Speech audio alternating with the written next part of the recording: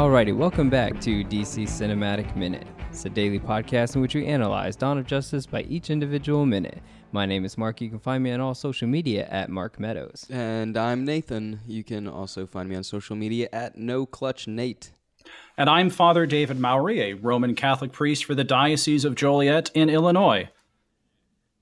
Hello, hello. Thank you for joining us on this, it's an all right podcast. No, it's a fine podcast. It's a heroic podcast, both in terms of content and the effort put into it, because these are not short movies. Yeah, we've definitely felt, we realize that. This is, I think was a sad day. This is up there with some of the other longer movies by minute podcasts. This is a 187 adventure, and we just gotten over halfway through it. But you know, we're about to get in the third act, hopefully in about half an hour. Still a little bit of the second act left to go here. Still a lot of rising tension. Mm-hmm. Absolutely. But cool. Thank you for joining us. We actually my pleasure. met. Thank you for having me. Yeah, no problem. We actually met at the Movies by Minutes convention thing. Get together, meet up. Yeah. Good time. Shindig. I don't know what exactly the name of it was. Yeah. And we met in Chicago. Mm-hmm. Mm-hmm.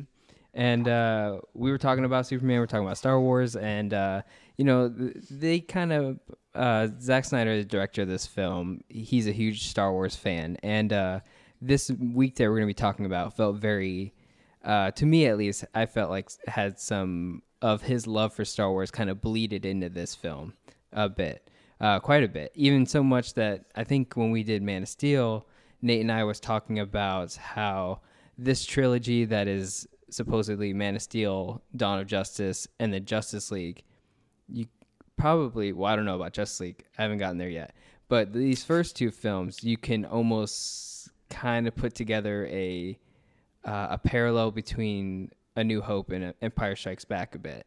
And does that make Batman the Empire?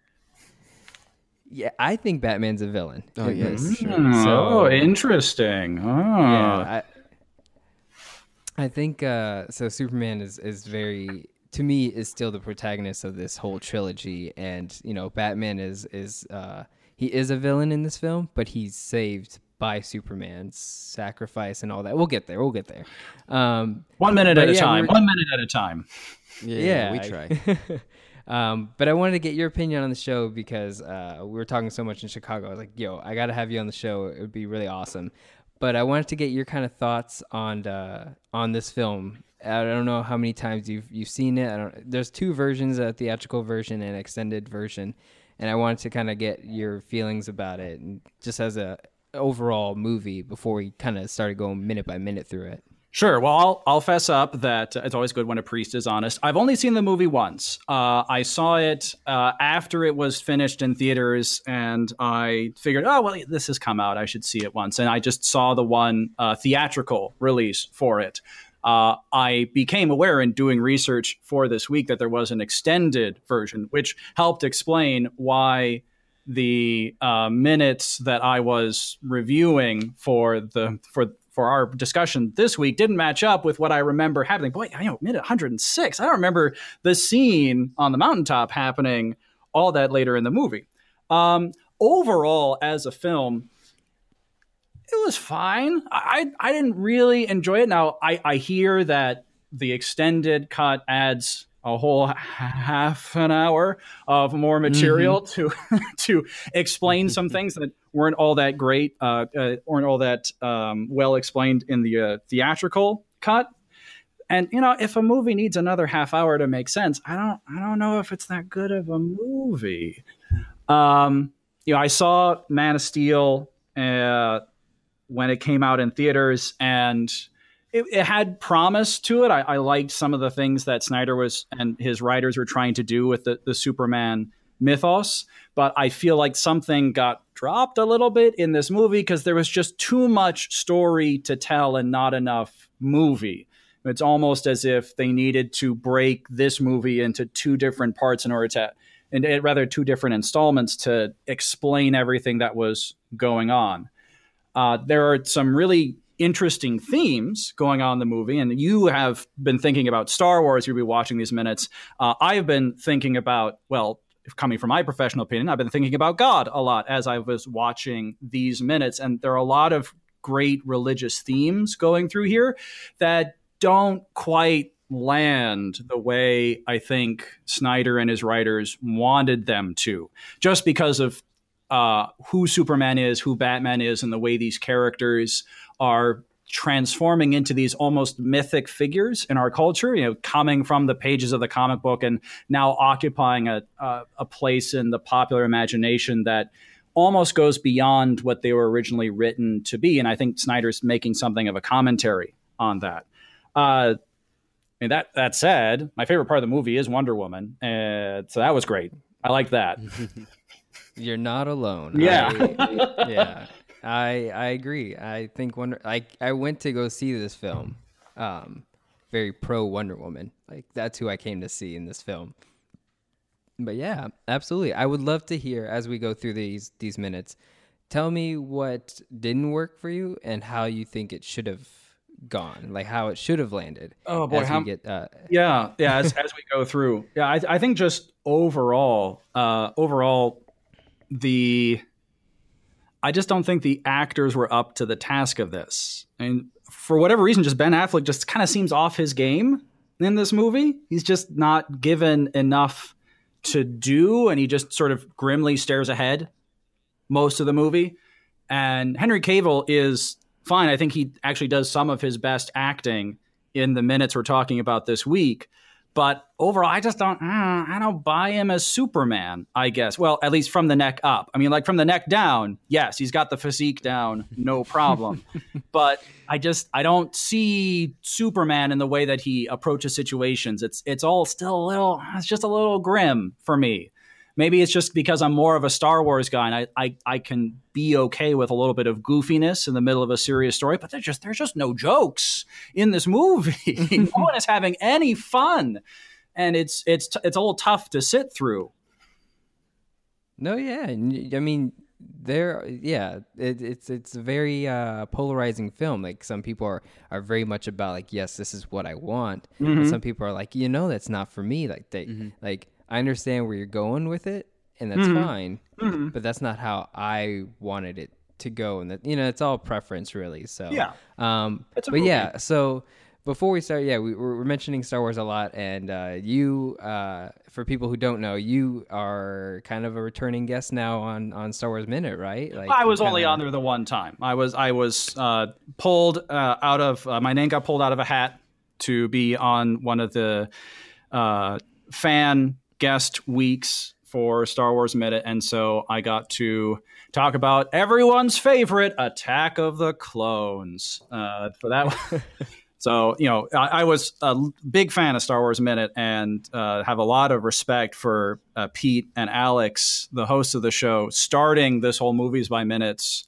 Well, I shouldn't say start, but popularizing this Movies by Minute format. And it was great that they picked the movies that are nearest and dearest to my heart, the ones that I can easily watch over and over again. Yes, even the prequels I could stand to watch again and again, because there's something really special about it. So it was a real delight to talk with them. Even if it was about my least favorite Star Wars movie, it was still a lot of fun to talk about it with them.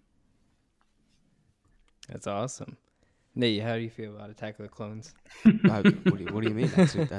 I'm a big fan of all the prequels, man. You know this. All Star Wars. There's no such thing as bad Star Wars. No such thing. Like, come on. Yeah, that's right. Even bad Star Wars is still a lot of fun. It's still Star Wars, yeah. It's like, that still exists in that universe. Just, all right, cool. All righty. Well, cool then. Well, then let's get started. So today on Dawn of Justice, we're talking about minute number 106, which starts with Kal-El reaching the top of the mountains, and then ends with Jonathan Kent telling Cal a story. Insightful anecdote. Insightful anecdote. I'm going to argue that it's a parable later on, but we'll get to that when we get to the meat of it later on. Yeah, it's a very interesting event that's happening here, and a lot of questions. Just I have so many questions about this scene. most- What is happening? How is Farm Dad here? Nate, you want to take a guess? Well, Mark, some may call it sorcery, but I know it as magic. What's the difference? I don't know. I think that was a joke that I made on something else that I was listening to.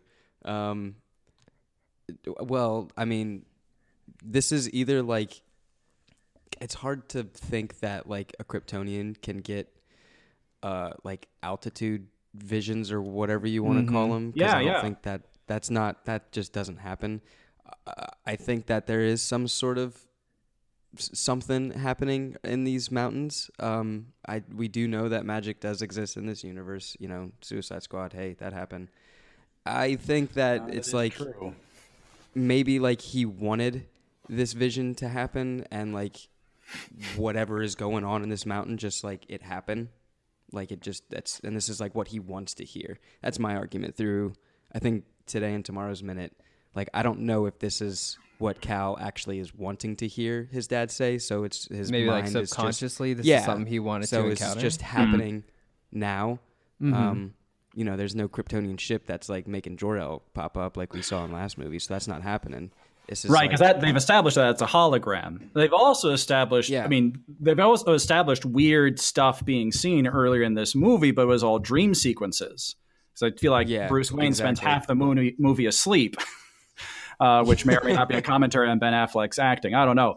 So it's not a dream, and it's I agree, it's not the low oxygen getting to his brain, although he still feels the need to wear a very nice knit cap, even though he is Superman and probably isn't all that affected by the cold. Yeah, I guess he doesn't want to stand out. I think we have to accept that it's a ghost of some kind, because he's giving Kal-El or Clark, or however you want to know him. I know him as Superman. How he's giving him information that he doesn't already know. So if it's something in part of his subconscious, he's remembering a story his dad told him, perhaps. Yeah. But it's a story he's never heard before? That's, again, like, that story really only applies because Clark has these powers, and he's trying to be. We learn it. We'll get to that later on. Yeah. It's just, all right. So that being said, I think it's some sort of vision that Cal is wanting to manifest, and it just so happens to be there because maybe some sort of magic is happening in these. Yeah, he's doing a lot of soul searching right now. He's trying to find an answer, and he's on the top of a mountain. Well, yeah, that's one of the notes that I had. Mountains in Scripture are places of theophany, a place where God reveals himself. Yeah. You look at Moses on Sinai, Elijah's experience with the small whispering voice, and then even the Mount of Transfiguration when Jesus is revealed in his glory to his disciples. Mountains are these places, not just in Scripture, but throughout human history, that hold sacred value. You are closer to heaven on the heights of a mountain. So here's Clark up into the heights, and he encounters the dead there. So there's this symbolism going on here that this is a sacred place. He's on holy ground. Because, of course, what's Farm Dad doing? He's building a cairn. He's building this pile of stones, which are often burial mounds. So my question is, whose grave is it? Whose grave is... See, that was my question. Like I don't know what he like. Is he maintaining the grave? We see his father's ghost. Yeah. And there's the thing that he's building, and I didn't even know the name of it. I didn't know what it represented. I just wrote down like he's building a monument of some sorts, and I don't know why would that ghost be building that? Like, what would that? Why? Kind of thing. A question I asked often watching these minutes: why? Just why? Because the first thought is, okay, is it a grave is like Farm Dad building his own grave? That seems odd because I'm sure he has a very nice bit of land in the cemetery back in Smallville. Is it building a grave because of all the people who just died in the Capitol bombing? Is death on Clark's mind so much that he encounters this vision of a ghost building a grave?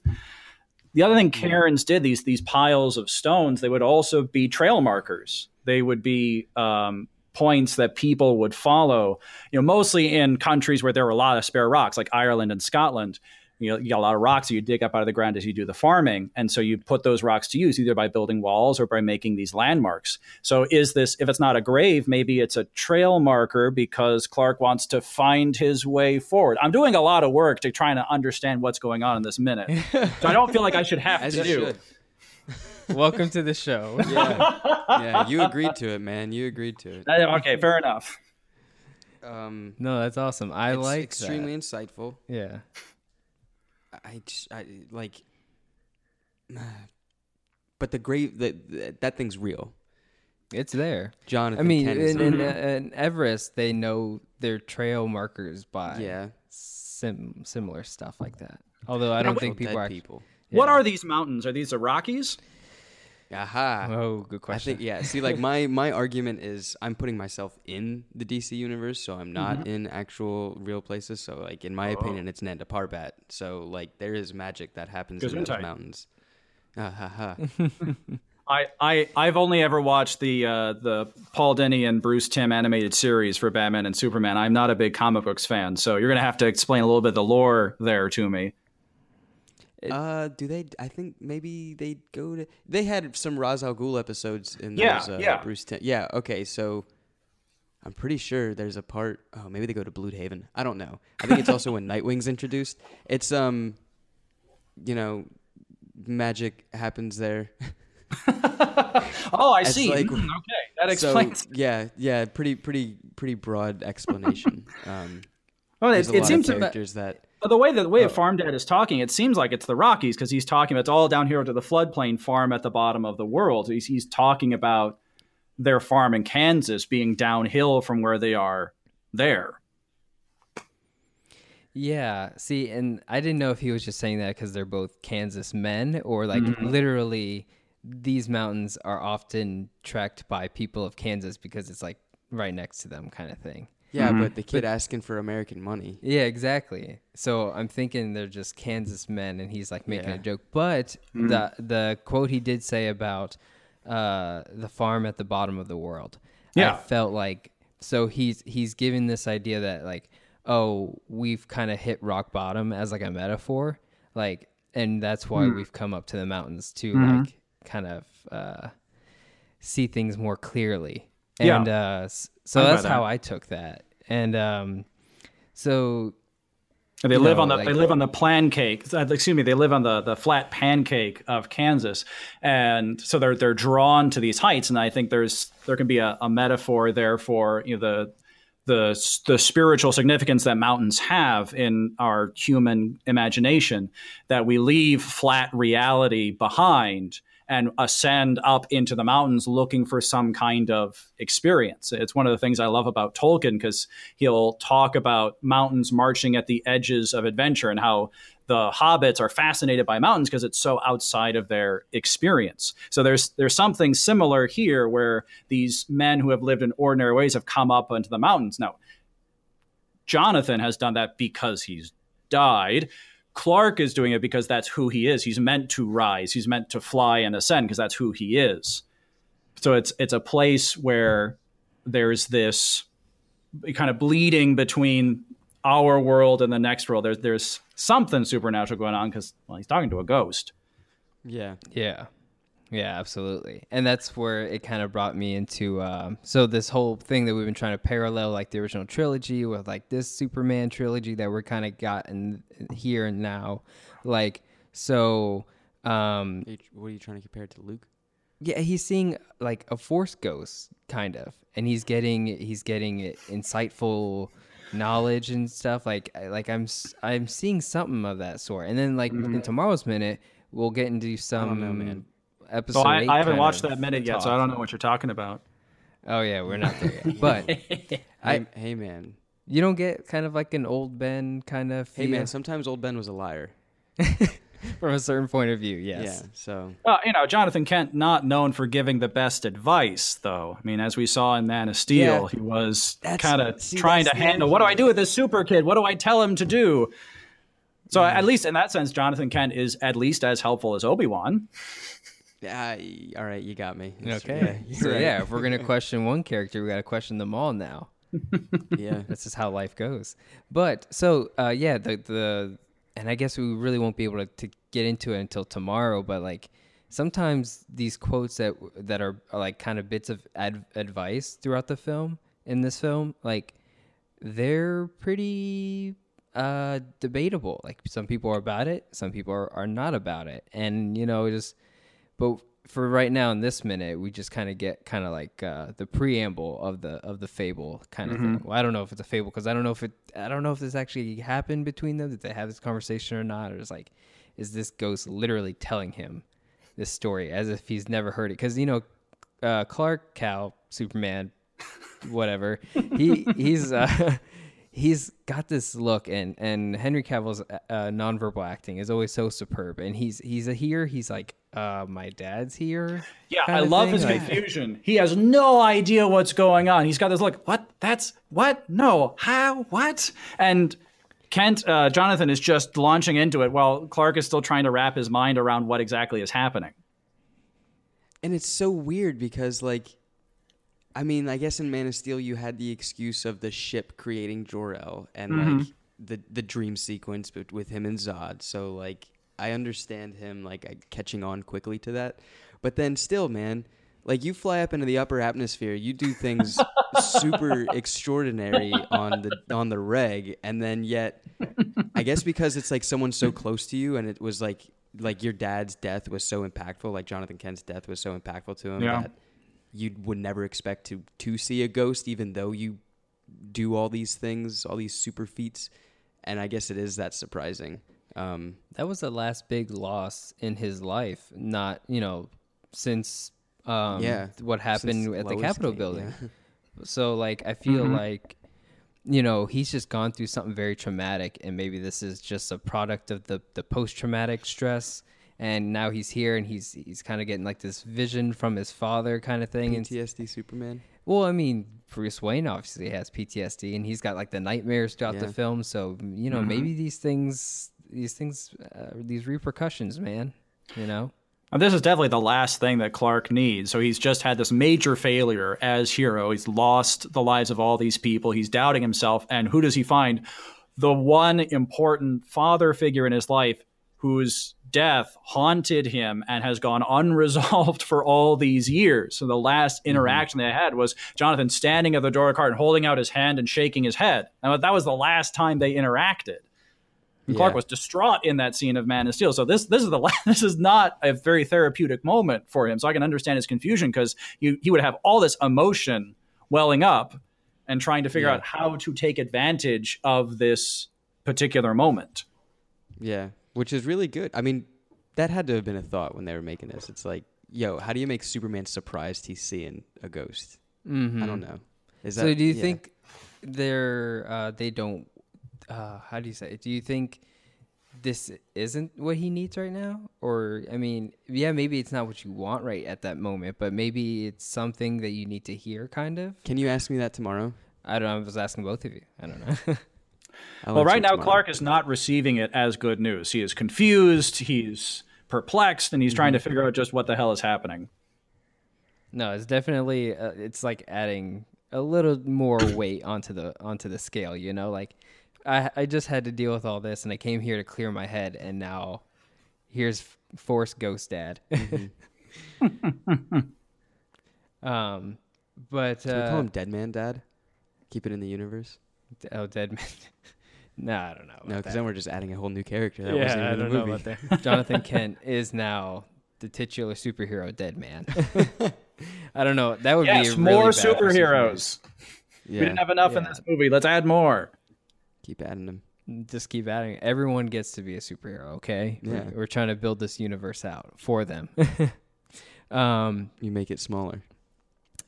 Sure. Are we all good on this one, or anyone have any closing notes for today's minute before we jump over to the hard hitting. Yeah.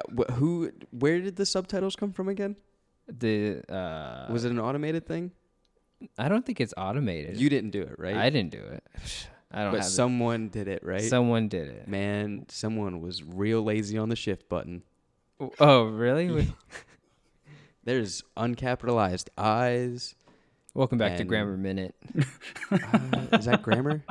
It's spelling and grammar. I don't know. Yeah. Wait, it is grammar if you forget to capitalize things, because that's part of grammar.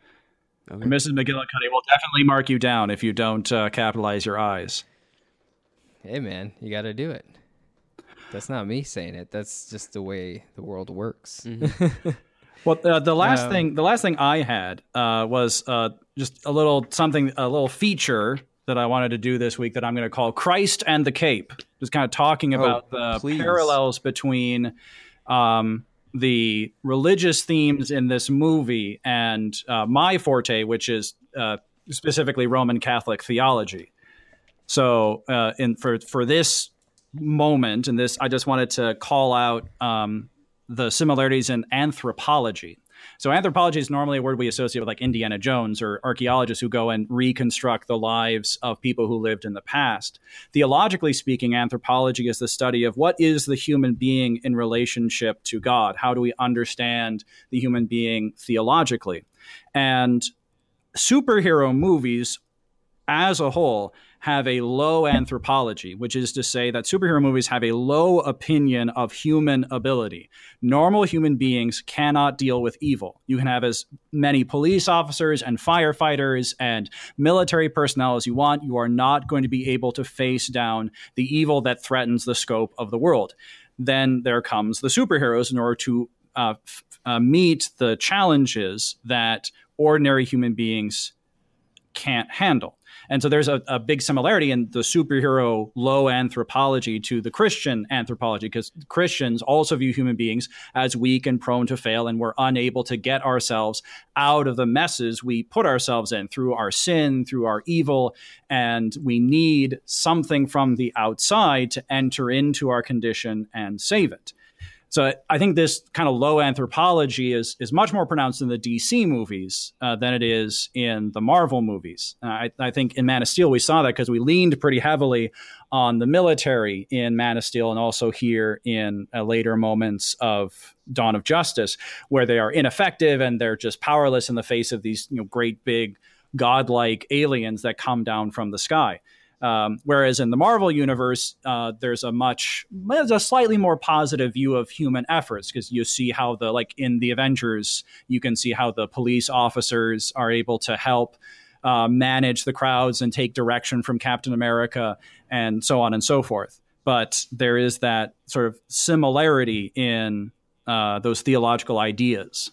I just find that really interesting. I found that incredibly interesting. I would thankfully I hit the record button, so we have this now. But that was awesome. No, that was it's amazing. You're gonna be doing this all week? Oh, I'm excited. I hope so. Oh yeah, so that was for the just a little taste of something coming, because we understand. I think this is a good moment to think about it, because we've got Clark's farm dad here. We got this human character, and I think it's this kind of idea of the inability of human beings to deal with evil is a good theme to keep in mind as we keep hearing what this little parable, this little story is about.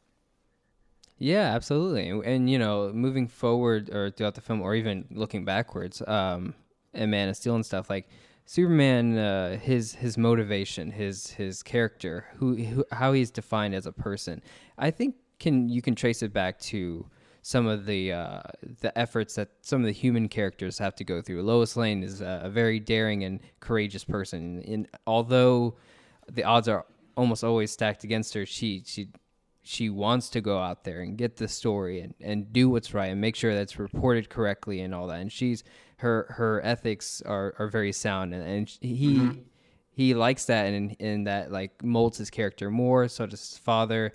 And stuff like that. And then even Colonel Nathan Hardy, he, against all odds, took on an entire alien invasion, and despite being a human, like, he tried to do the right thing, and he succeeded. And so now in this film we'll get some we'll actually talk about them later. We get some characters that are not doing the right thing, but then maybe Superman can influence them to not be so cool. We will have to see.